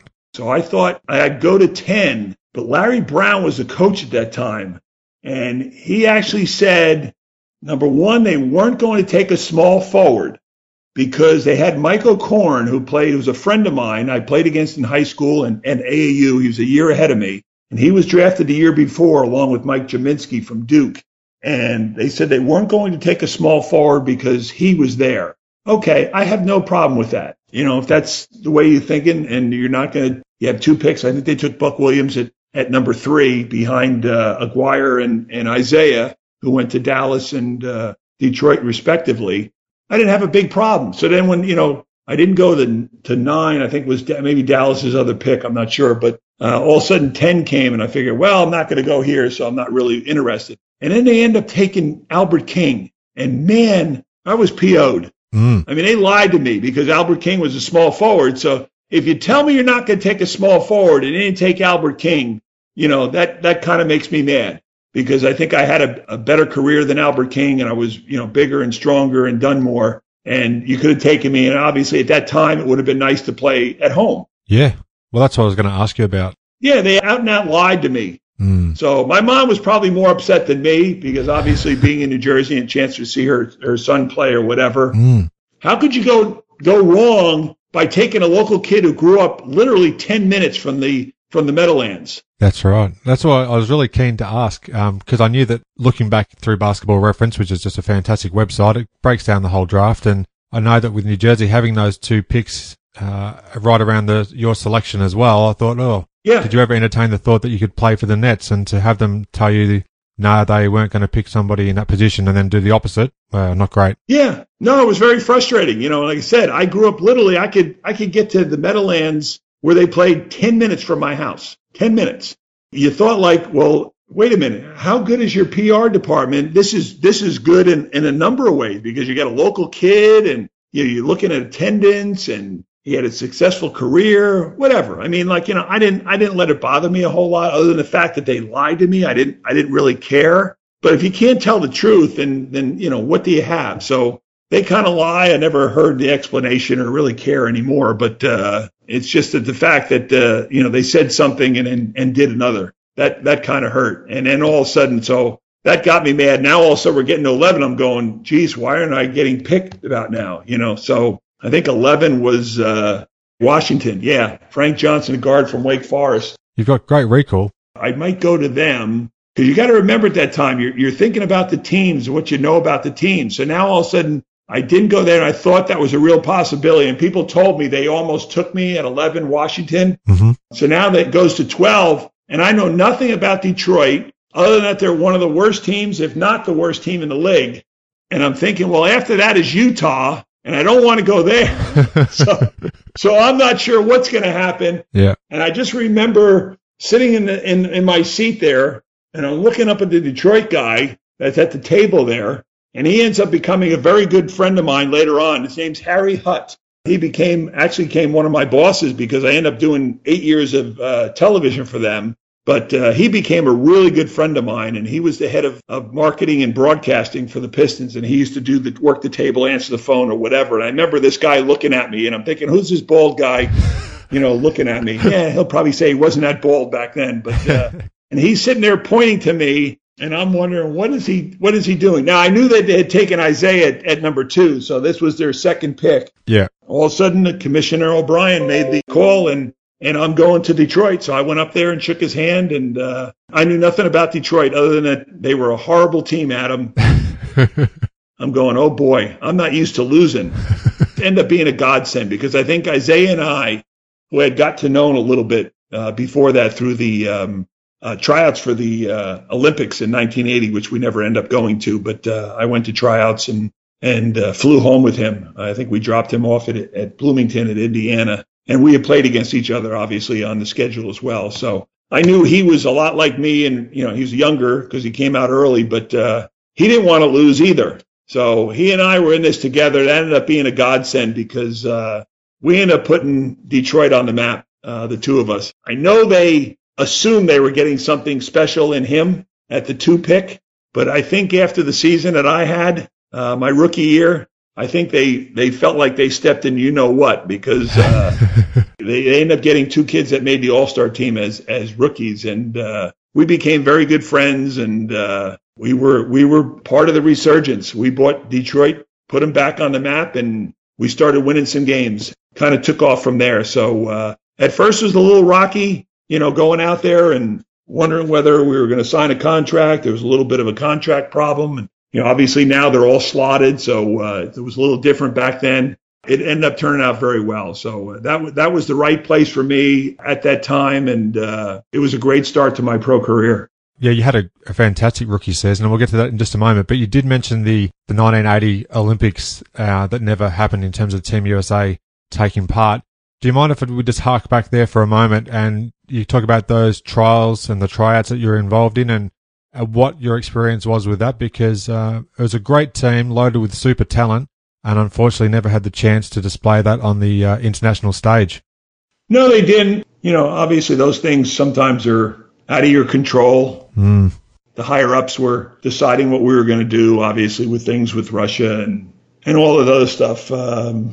President at that time, Carter, I believe, says we're not going. And, it's tough particularly at that time because it was more, Olympics was more about amateurism, and a lot of these people, there weren't NBA players going at the time. You had college kids, and, a lot of these people in other sports were working, 4 years to go, and all of a sudden you're not allowed to go. So it's tough for those people. But for us, the tryouts, I didn't like the process. I thought it was kind of phony, lack of a better word. They were held down at University of Kentucky. I was fortunate to be invited to go down there, but I think the whole process was kind of rigged, in my opinion, because, they moved some guys around and put certain guys on certain teams so they looked better. And then there were certain coaches there, and it seemed like, whoever had their coach there was going to get picked. And I don't ever felt like I was given a fair shot, and I'm sure I'm not the only one. I ended up not making the team, but some of the picks were a little peculiar, to say the least. Digger wasn't fighting for us or whatever, and it seemed like, Dean Smith was down there, and Bobby Knight got his guys, and a couple of Kentucky guys and things like that. So I'm not sure about the whole process. It just seemed like they moved certain guys around to put them on better teams to make them look better, and I never felt like it was a fair shot. But, as it turned out, it's not like I was happy they didn't go. It's not good for anybody when they don't go. But basketball is certainly different in the Olympics with the college kids. I almost wish they'd go back to that. Not a big Olympic fan now in regards to the basketball. I think it's kind of a joke, particularly after the Dream Team. I mean, that was always a big thing back then because, the U.S. was sending their college kids, whereas the other countries were, they're sending men. Yes. Guys, their Olympic team, they play with each other all year long, and most of the time those guys are, like NBA guys as far as age, you're getting 28, 29, 30-year-old guys playing against 19, 20-year-old kids. In my opinion, that all changed because some of the European teams were getting better and they were starting to challenge, and some of these guys were showing up in the NBA and they were starting to get a little full of themselves and saying they were the best teams. So then the Dream Team came along and they said, "Oh, you think you're really good, huh? Well, let's see you try to beat this team. And, of course, we know what happened. That kind of put everybody like, okay, now you understand who's the best team in the world. It's the United States. So, and I understood that. It was great. It was a tremendous team, a lot of fun. Nobody could touch them. The cast of characters was off the charts. Now I'd like to see them. It's changed. Again, you got all these other countries now have so many guys that also play in the NBA. So they've gotten a lot better. Yeah. I would like to see one of two things. I would either like to see them go back to having the college kids play, after an NBA season. What do we have to prove? We know that everybody tries to play in the NBA. That's the ultimate league. So that's where the best players are. Do we have to prove as a country that we're the best team every 4 years? In my opinion, I don't think so, particularly after the Dream Team. So I'd like to see the kids go back to doing it. And, hey, if we lose, they lose, But at the same time, if the other countries are going to start using pros, whether it's Argentina or, Australia doesn't have as many, but they've got a few, whether it's Spain or Croatia, whatever. I mean, there seems to be an NBA in every country now. If that doesn't work or they don't like that idea, guys shouldn't have an opportunity to play more than once. These guys that play 3 Olympics or 4 Olympics, I don't understand that. It's not necessary, particularly when you got a contract and you're an NBA owner. I don't want to see my guy go through an 82-game schedule or 100-game schedule with playoffs and then be playing in the summer or whatever. You do it once, you win, that's it. That's your shot. You don't get to come back. In other words, give other people an opportunity, because I think the NBA could send about, look at this year's team. And there were like 7 or 8 guys that dropped out. Yeah. They brought in the next row. You could probably do that about 6 times and come up with a team. I mean, you still have to pick a team that will play together, and maybe this team didn't, as some people, or I've read, didn't play that well together, because it gets back to what I mentioned earlier in the interview about guys getting selfish and AU, basketball, worrying about scoring. Who cares who scores? It's the Olympics. You're trying to win a gold medal. Nobody cares how much you score. It's not like you got a contract like you do with the NBA, so it shouldn't matter. But these guys don't understand that, so that kind of irks me a little bit. So I really wish that if they stick with the pros, you shouldn't be allowed to go more than once. So that way you get more people have an opportunity to play if they want to. If you don't, you ask the next guy, and so on and so forth. So that's just my opinion. Whether you like it or not, that's how I think it should be. So it's changed from when I tried out in 1980, obviously, and we're so used to watching the college kids. I wouldn't mind seeing them get a chance, because I think it'd be kind of cool to go back that way, but I'm not sure it's going to happen ever again. You make some very valid points there, and I really appreciate the honesty as well and the candor. So it's refreshing. One thing I wanted to ask you about, we briefly talked about your first pro coach, Scotty Robertson. Mm-hmm.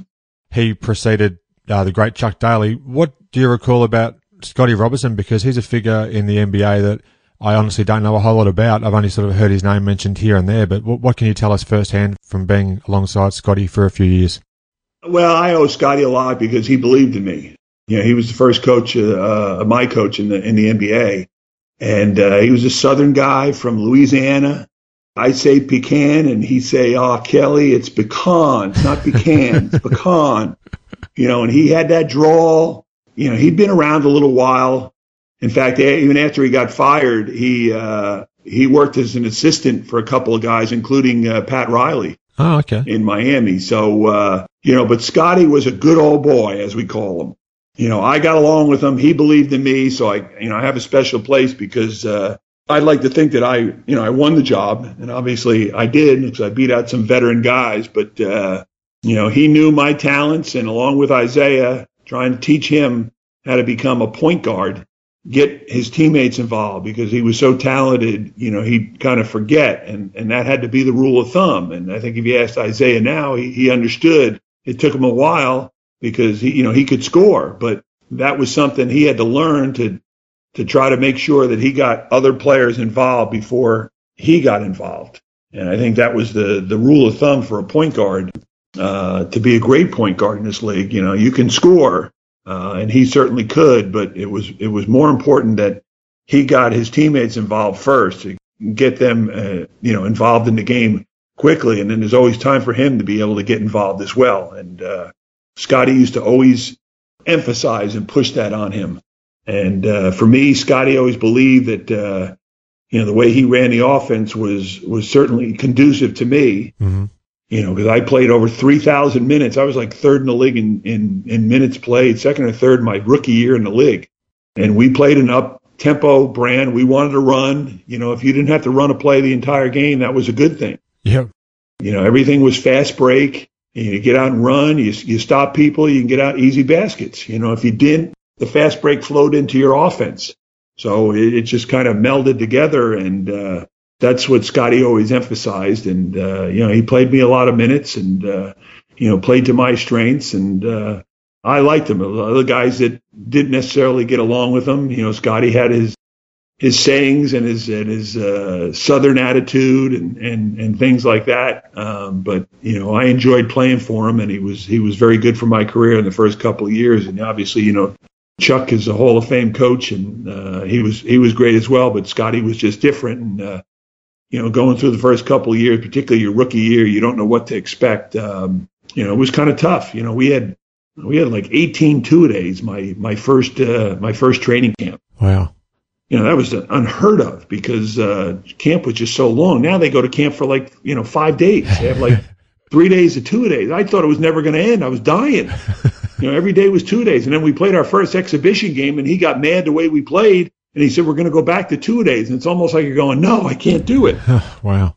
But I remember it. So, I enjoyed Scotty. He became a very good friend of mine, and his family, his wife was very nice. And, was sorry to see him go. But I mean, that's the business side of the NBA.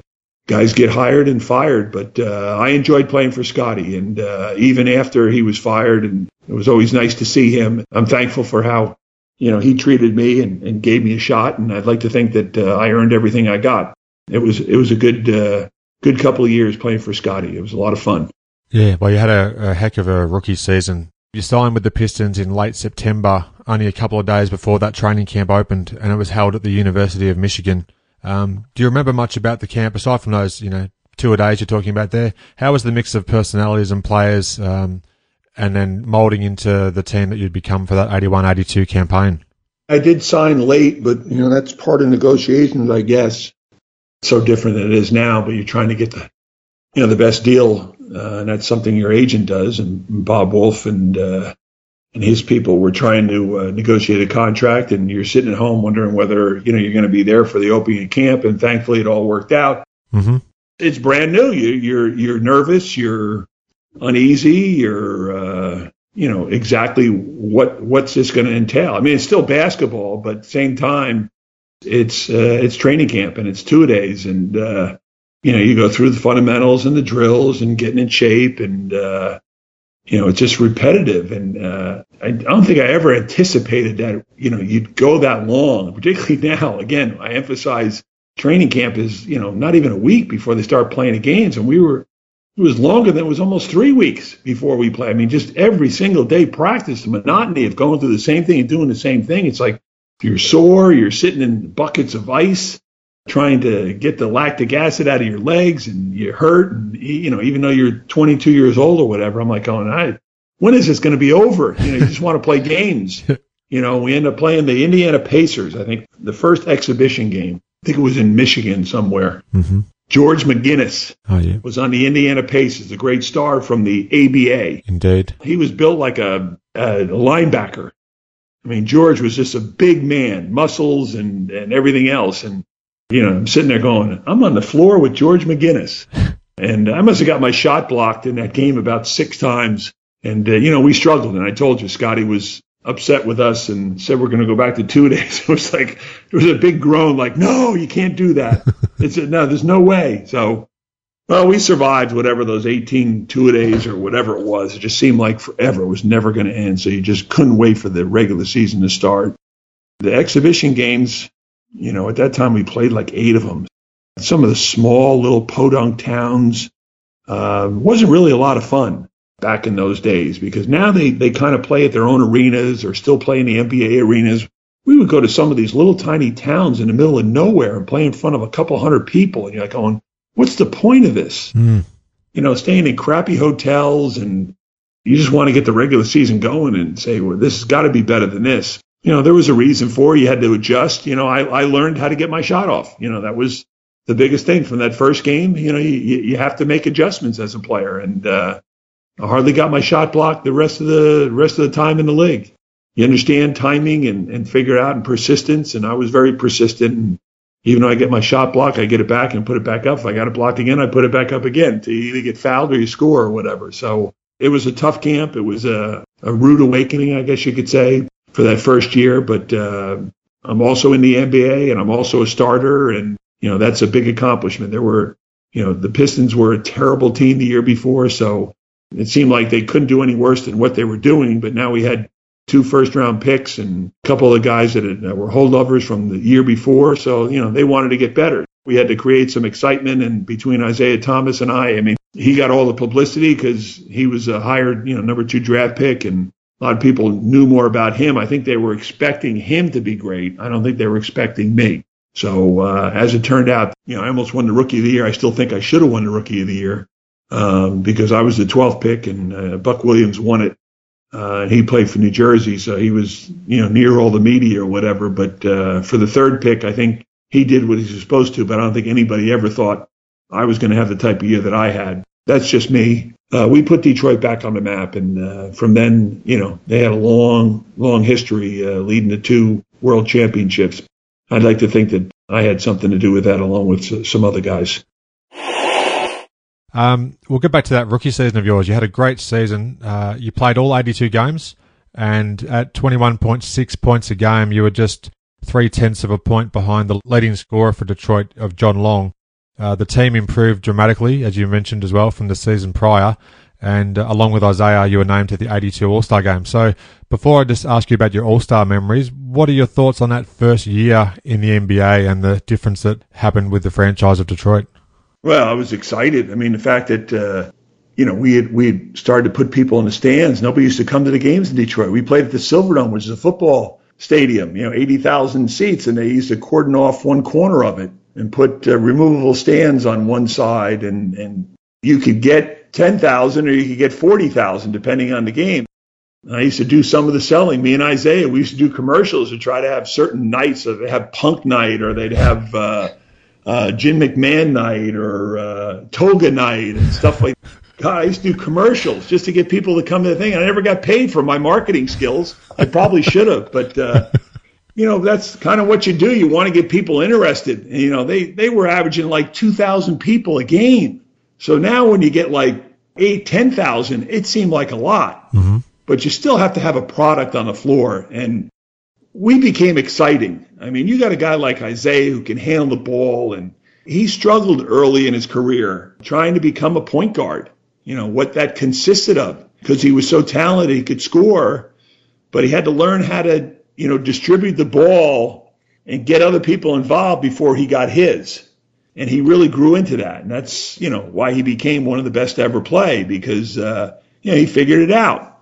For me, it was just kind of a continuation. I fought for a job, and I won the job as a rookie, and, was running the floor. That was my thing. I could score from outside. I could post up. I got to the foul line. I ran the fast break, and you had a guy like Isaiah who was going to get you the ball. And, we had other good players. John Long was a real good player out of Detroit, and Ken Benson, great Indiana player.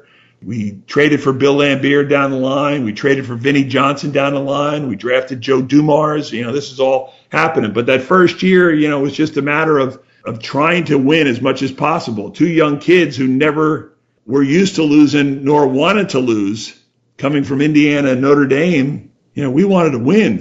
We weren't going to settle for just being Detroit, the same old Detroit, losing games. We didn't have that attitude. We said, we're going to win.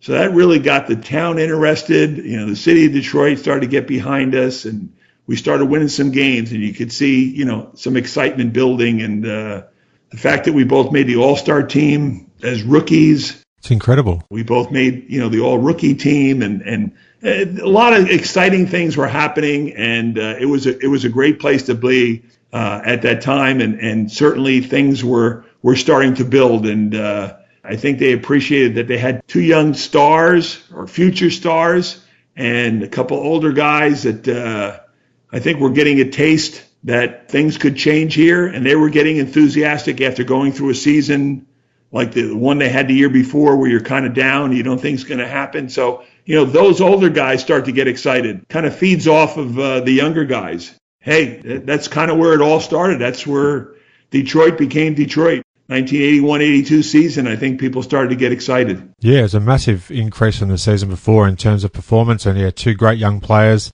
starting to lead the team towards continued playoff success down the line. Now, just briefly, 1982 All-Star Game was actually in New Jersey, obviously not far from where you were born, as you were talking about before.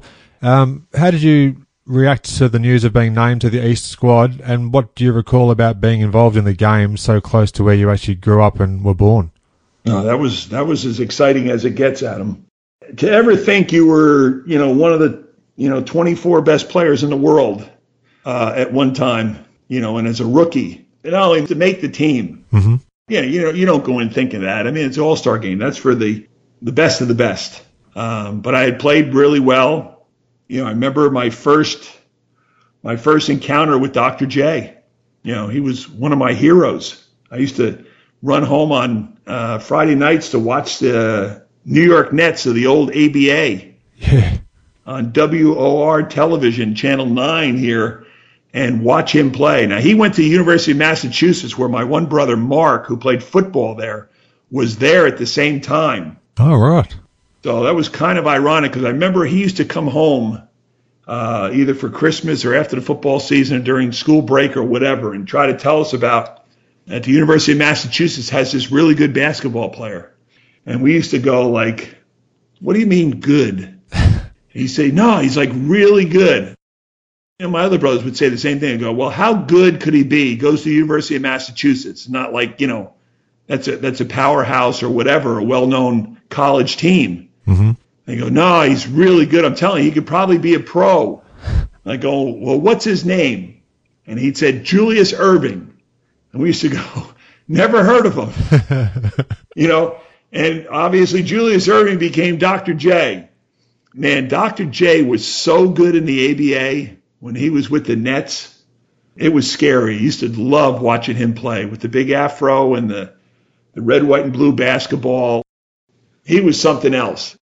When I was a kid watching him play, never, ever did I ever dream that I would be on the same floor as him. Obviously, my rookie year, you play everybody.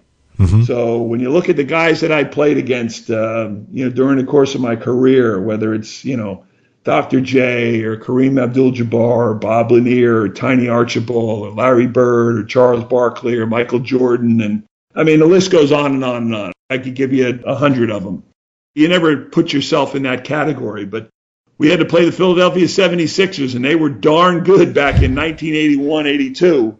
With Andrew Toney and Mo Cheeks and Moses Malone, and gosh, they were really good. And I'm like, I'm going to play against Dr. J? It's like, I'm scared, I'm intimidated, I'm excited, I'm everything. And I think the first game I played against Dr. J, I had like 30 points and like 8 assists and 6 rebounds, or 6 assists and 8 rebounds, whatever. I had a big game. And, of course, everybody wanted to know after the game, all the reporters, what'd you think playing against Dr. J and putting up those kind of numbers? And, I'm stuttering and stammering, and I don't know what to say. I got a big smile on my face, and, I don't want to say the wrong thing or whatever. And I don't even remember what I said, but I do remember what Dr. J said, because they asked him, and word got back to me. And they asked him, what'd you think of the rookie, Kelly Tripucka and the game he had, and as classy as Julius is and always was, and I became very friendly with him. He said, hey, he says, number one, he's a pro. Otherwise, he wouldn't be here. Number two, seems like he's been putting up those type of numbers all season long, so you got to give him his credit. Something like it, if he continues to do that, he's going to be an all-star for many years or whatever. So, I mean, doesn't get any better than that, Adam. To have a guy like that who you idolized, respected, watched, and you end up playing a game against him and have an unbelievable night, and he gives you the respect that he showed. So I always thought of that and remembered that, and will never forget it. Respected what he said and how he's always acted. He's always been that way.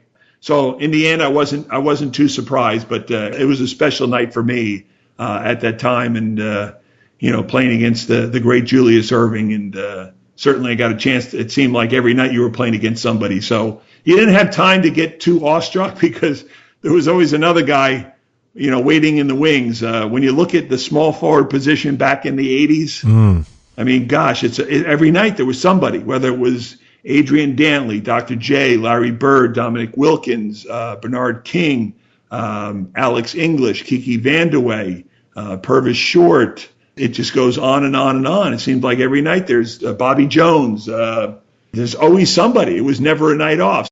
You either sink or swim, as they say. You had to compete. Otherwise, you'd get killed. I love it. Thanks so much for sharing these memories as well. It's just awesome to hear you're reminiscing about this. So I really appreciate it. And the time that we've been chatting to date so far, just can't thank you enough. 1983, in January of 1983, you sprung for 56 points against the Bulls, and then you also broke Dave Bing's team record 54 points in that game. Do you remember much about the performance? There's a clip on YouTube which is titled Unforgettable Moments, Tripucka scores 56 or something like that, and it's a great little clip with some throwback to you in that game, scoring from all over the floor, a whole series of moves. Do you mind just talking us through that and what you thought of that particular performance? Well, I mean, number one, I was sick. You mentioned you had the flu the night before or something? Yeah, I didn't play the night before, and that's unusual for me because I didn't like missing games. I had the flu, and we were playing Cleveland, who was not very good then. The theory was that, well, why don't you sit out this game because we got to play the next night or whatever it was against the Bulls, and we'll probably beat Cleveland, and we'll go from there. Well, guess what? We didn't beat Cleveland. So now that not making me happy. And then I felt worse the next day. I had 103 temperature and just wasn't feeling great. I'm going to play because I'm mad that we lost and we got to try to win. So Coach Scotty Robertson at the time said, well, you just try to do whatever you can. I'll try to get you as much rest as possible, and you go from there. And, once you start warming up, you get a little adrenaline, and, you kind of get as much rest during the day, and you put it behind you, and see if you can go out. Again, I was, fairly young, and, I was going to try to do my best, and didn't like the losing, and certainly not the Cleveland at that time. So I got off to a hot start, just hit a couple of shots, and had it going for a little while early on, and there were a couple of timeouts, and I was sweating profusely, and then looking to sit down during those timeouts and catch my breath and hopefully try to get a second wind. And I remember Coach coming up, he's going, geez, I'd love to get you some time. He says, but you're going so good right now, I don't really want to take you out of the game. So by that time, you get off to a good start as a player, and you really don't want to come out. You ride the hot hand, and you're feeling pretty good about yourself. And, so then you say, no, don't worry about it. I'll figure it out. Leave me in. I just got into a rhythm. 3-pointers, as I said before, were not very prevalent. So that was done without any 3-pointers, hitting jump shots, getting in my range, foul line, wing, baseline, getting some post-ups, running the floor, got to the foul line. And after a while, again, you're trying to win the game. It was a close game against Chicago. I knew I was scoring well. You don't know how many at that time. But again, you're not really concerned about that because you're more looking at the scoreboard and trying to figure out how we get this win. So in the end, it was a close ball game towards the end. I know people were getting excited. I mean, to say I knew what they were excited about, I couldn't tell you, but at the same time, I knew something special was happening. So Isaiah was trying to get me the ball as much as possible. And at the same time, we also want to win the game, but I'm the hot guy. And they put 4 or 5 different guys on me that night. Nothing could stop me. I think I ended up 18 for 25 or something. That's a really good percentage. I mean, it's not 40, 50 shots, 25 shots and you make 18. And I got to the line a lot. my main concern was winning the game, because if I was having a big game, which I knew I was, I don't like losing games that you have a big game. So I know I hit a shot towards the end, and then Vinnie Johnson hit a shot and then maybe a free throw, and we ended up winning that game by 1 or 2 or something like that. It was a real close ball game, and it was at the end. A couple of people came up to me on the court. They said, "You had 56." No kidding, 56? Yeah, and then they said, "You broke the scoring record of Dave Bing." Now, Dave Bing was a legend in Detroit. Still is. Was the mayor of Detroit at one time. And he also he broadcasted our games. So we saw Dave Bing a lot. What a gentleman, just a great guy. And my first thought was, for lack of a better word, I'm kind of embarrassed. This guy's a legend. I'm nobody. And, I felt kind of bad breaking his record in some way, but he was so classy about it. I think he told a story one time that doing the game, he was like saying, "They got to stop feeding Kelly because he's getting close to my record. I don't want him breaking it." So, I mean, Dave Bing is as nice a people as you'll ever meet. He's just a classy guy. Was a great player. He congratulated me or whatever, but that's how it goes. And more importantly, we won the game. That helped me get over my sickness a little bit. Sometimes you end up playing your best game when you don't expect to, because you're either sick or whatever. We saw Michael Jordan do it. That was pretty darn good. So I know the feeling. Sometimes you just get into a zone and you overcome those things because you don't have the expectations, and all of a sudden you get the adrenaline going and things are going right. It was my night. I was fortunate to have a few of those nights, and you just feel like you're not going to miss. And for me, most of the night I didn't miss, and we won the game, and I had 56. So it was a special thing, and you just think about it. You're an NBA player, and you scored 56 points against in the NBA. So it was pretty cool. It's something that you don't forget. You remember exactly kind of what happened. At the same time, you hope to have many more nights like that, but they're few and far between. Yeah, it's a fantastic performance. Absolutely awesome. I'd just like to briefly quote from a great resource that I found online. It's from a book that's titled More Than 4 Decades of Motor City Memories by Steve Addy, and then it says updated by Jeffrey Carson. I'm not sure if it's even pronounced correct. It says, talking about the Pistons uniforms, the uniforms were again restyled in 82, switching to a clean block ladder concept that survived essentially untouched until 1996, except for the material, that is. The early 80s uniforms were a shiny grey, satin-like material that looked wonderful, as long as it stayed dry. But after the players got sweaty, the grey would turn a blotchy blue, changing to cotton eventually made amends for that fashion faux pas. So there's some classic photos throughout the 1980s, and particularly of those. I think that uniform style was celebrating the Pistons' 25th anniversary of moving from Fort Wayne. What do you recall about that particular uniform change at the time, Kelly? Everybody loved the uniforms. They were actually pretty cool because it was celebrated 25 years, so it was silver. So, and the fact that we were in the Silver Dome, I don't think that had anything to do with it. But, the Lions, Detroit Lions, that played in the Silver Dome with us, or we played with them because it was really their home field. They were that silver and blue, and we were kind of, it's supposed to be red, white, and blue. But that one year, or at least a couple of years, we played in those silver uniforms, which are ever pretty cool. Like you said, they were like a satin material, so it's really different. They're actually very comfortable, but obviously when you did start to sweat, they would change it to a darker color. I wouldn't call it, they didn't change to blue. They just, the gray just got dark gray, like when you sweat. Yeah. But the silver color was really kind of cool. If they could have ever done that in the cotton mesh or whatever that they have now, that would really be neat. Well, everybody used to always comment on those uniforms that one year with the silver before we went back to the white. They were just different at that time. So if the Pistons ever do a throwback, I don't know how they don't try to do that silver color. Oh, yeah. But now, obviously, in the material that they use, the light material, the mesh cotton, whatever, stretchy cotton that they use now, that would really be cool. That would be a great uniform because we love those uniforms. Those were pretty cool. Way ahead of their time. I think there's a great photo of yourself after you had that.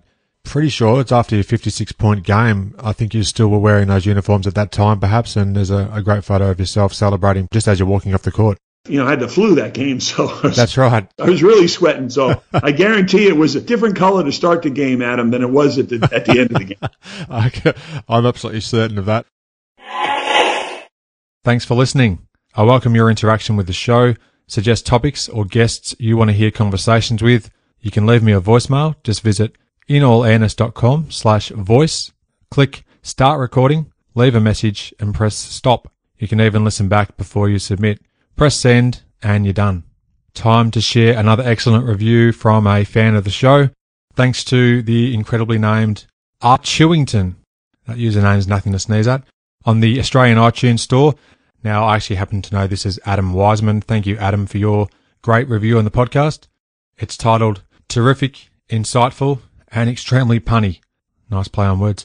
And it reads, absolutely terrific podcast. Great in-depth analysis of Jordan's career on and even off the court with some great humour rolled in for good measure. If you're a fan of Jordan or even basketball history, give it a listen. You won't be disappointed.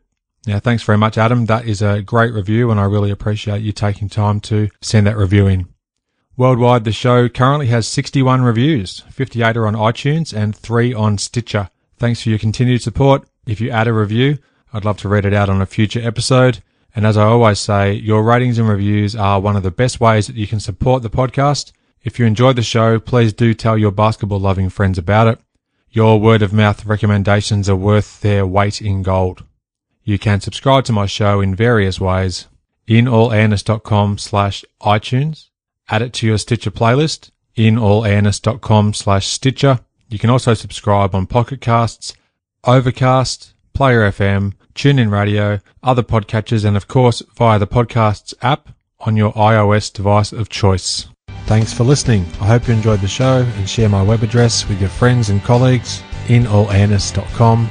Check out the podcast archive for plenty more episodes with high-profile guests. Follow me on Twitter at inallairness. Please add your like to the show's social hub, facebook.com/inallairness. Join me next time for another edition of the show.